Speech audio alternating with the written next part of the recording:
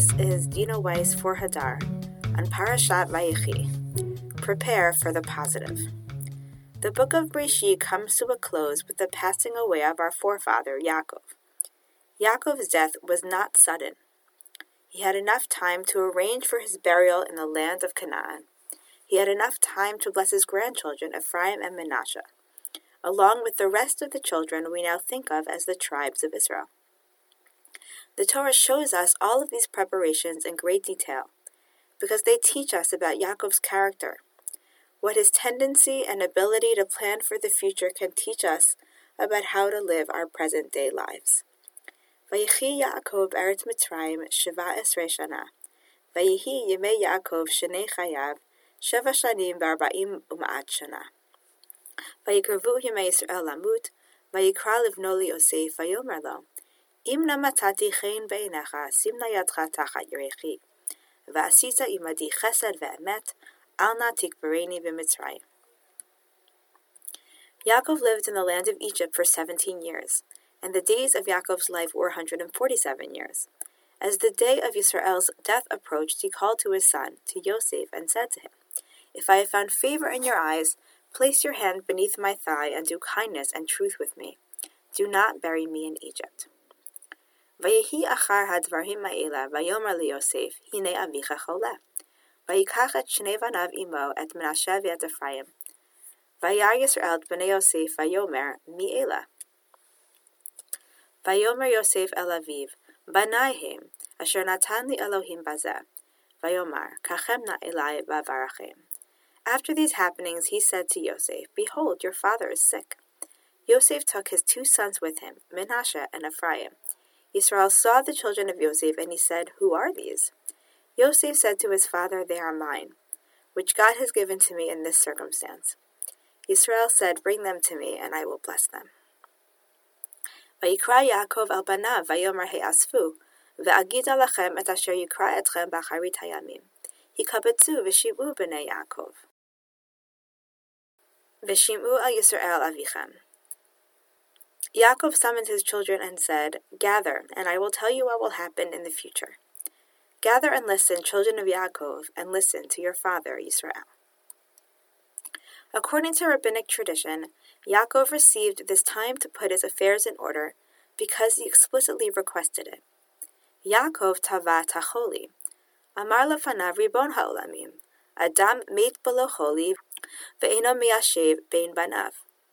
Mitoch shehu choleh, shanayim o shlosha yamim, hu miyashev bein banav. Amar lo Kadosh Baruch Hu chayecha, davar tov tavata, o mimcha hu matchil. Vayomer liYosef hinei avicha choleh. Yaakov demanded illness. He said, "Master of the universe, if a person dies without illness, he is not able to settle matters among his children. But if he is sick for 1 or 2 days, he can settle matters among his children." The Holy Blessed One said to him, "By your life, you demanded a good thing, and it will begin with you." He said to Yosef, "Behold, your father is sick."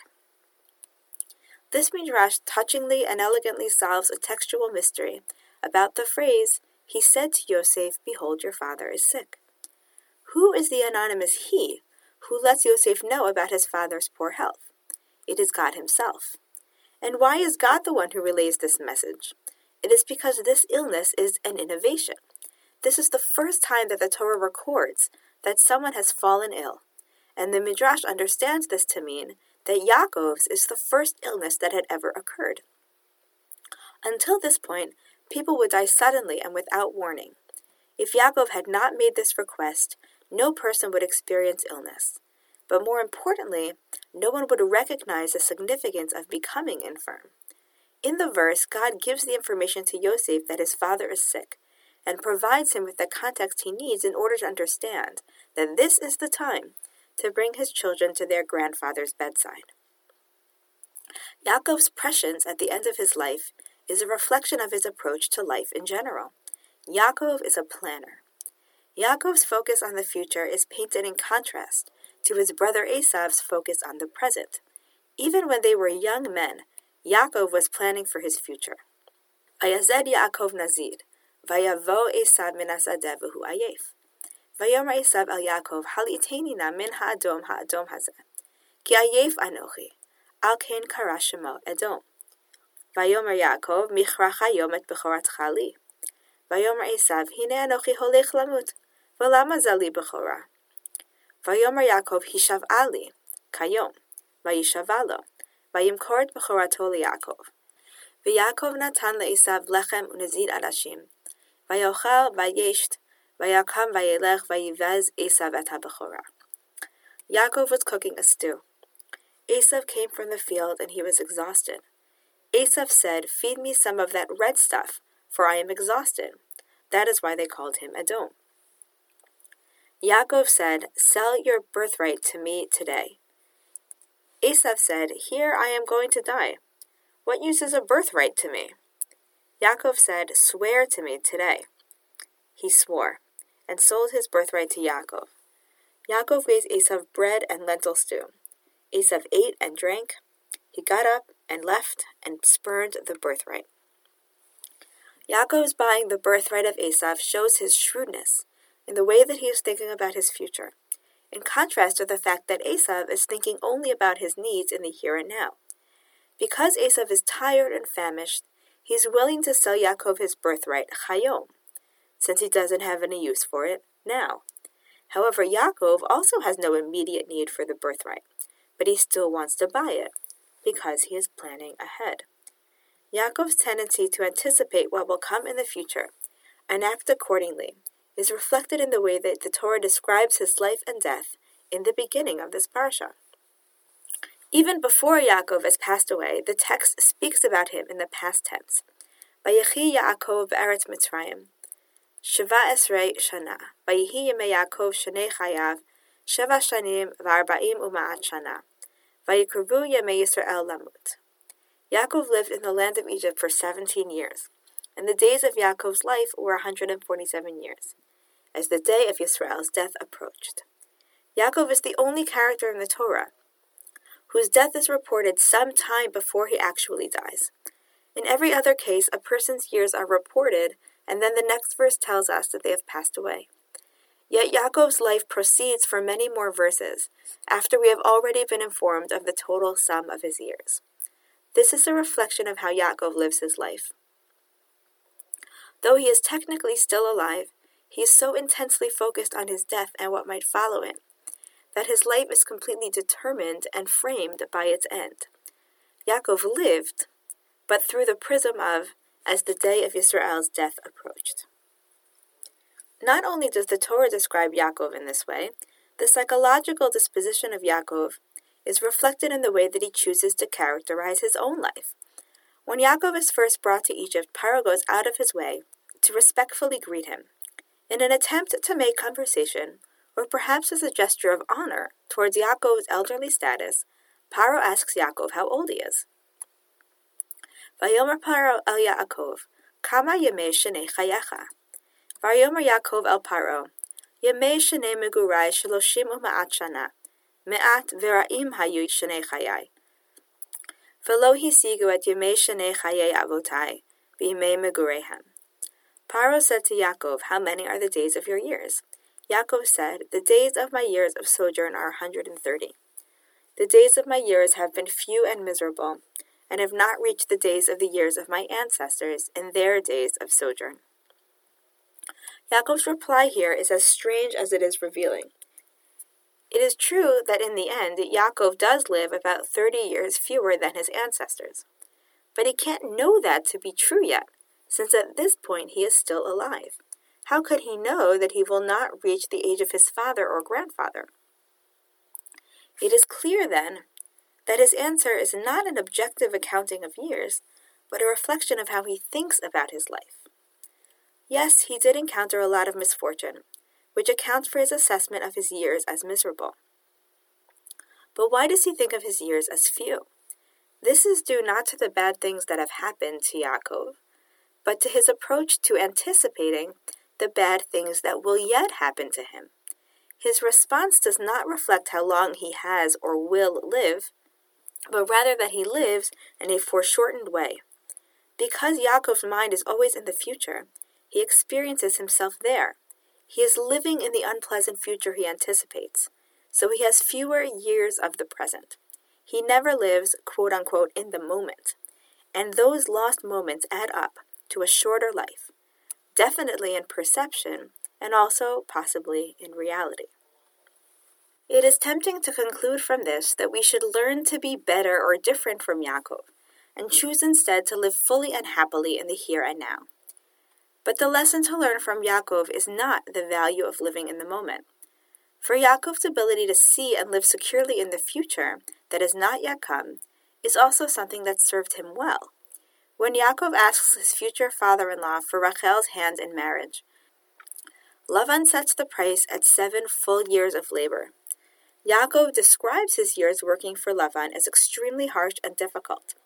Hayiti bayom achalani chorev, v'karach balayla, vatidad shenati me'enai. When I was working by day, I was consumed by dry heat, and was frozen by night, and sleep fled from my eyes. Yet at the same time, the Torah testifies that these years of toil were actually quite easy for Yaakov. Vayavod Yaakov berachel shava shanim, vayiyu ve'enav kiyamim achadim bahavato ota. Yaakov worked for Rachel for 7 years, but they were like just a few days due to his love of her. Yaakov is able to withstand and overcome a difficult present by focusing on his goal. His ability to look forward to and live in the future enabled him to survive what could have otherwise defeated him. It is clear then that Yaakov's tendency to look to and even live in the future can manifest itself in a painful and life-reducing way. His dread of a painful future crippled him with regards to a painless present.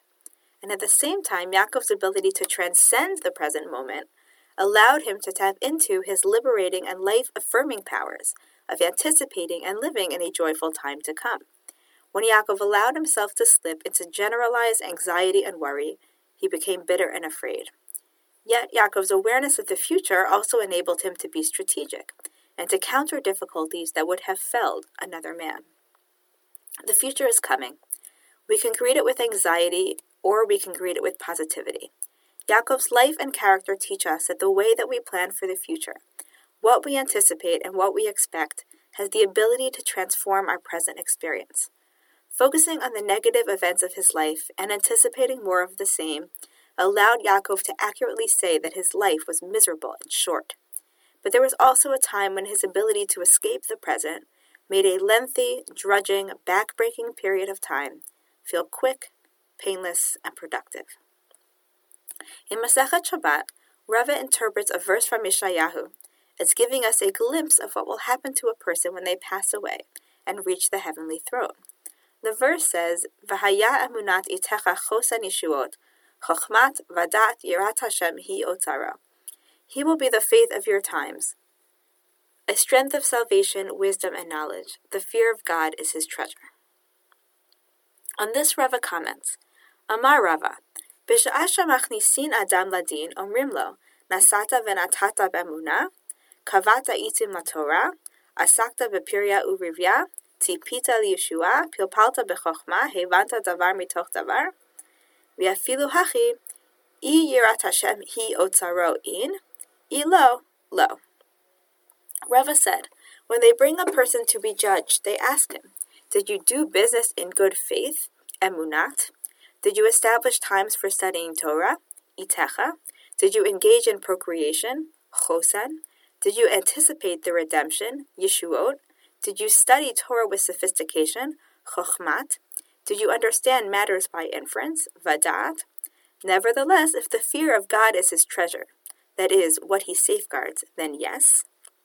And if not, not, and he will not be admitted into heaven. There are 2 things to notice about this teaching of Rava. First, he establishes that the most significant of all of the important actions that should characterize a person's intellectual, moral, and spiritual character is fear of God, understood throughout rabbinic literature as a fear of consequences. That is, what keeps a person honest and righteous in their life is the awareness of the future, that whatever acts they have done in the past will live on and continue to have an effect. Second, he includes in his list of questions, did you anticipate the redemption? The verb he uses is litzapot, to anticipate, to look forward to the redemption.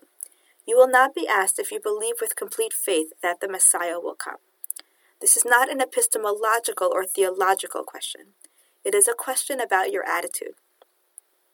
Do you act in the world with confidence that the future has potential and that things could go well? Though you need fear of God and fear of consequences so that you can behave appropriately and can act with wisdom, you also need to have the joyful confidence that will allow you to transcend the present and work towards a better future that you can imagine and that feels real. Wishing you a Shabbat Me'ein Olam Haba, of the world to come. Shabbat Shalom. Thank you for listening to our weekly Divrei Torah. To see more from our archive, please visit hadar.org/Torah.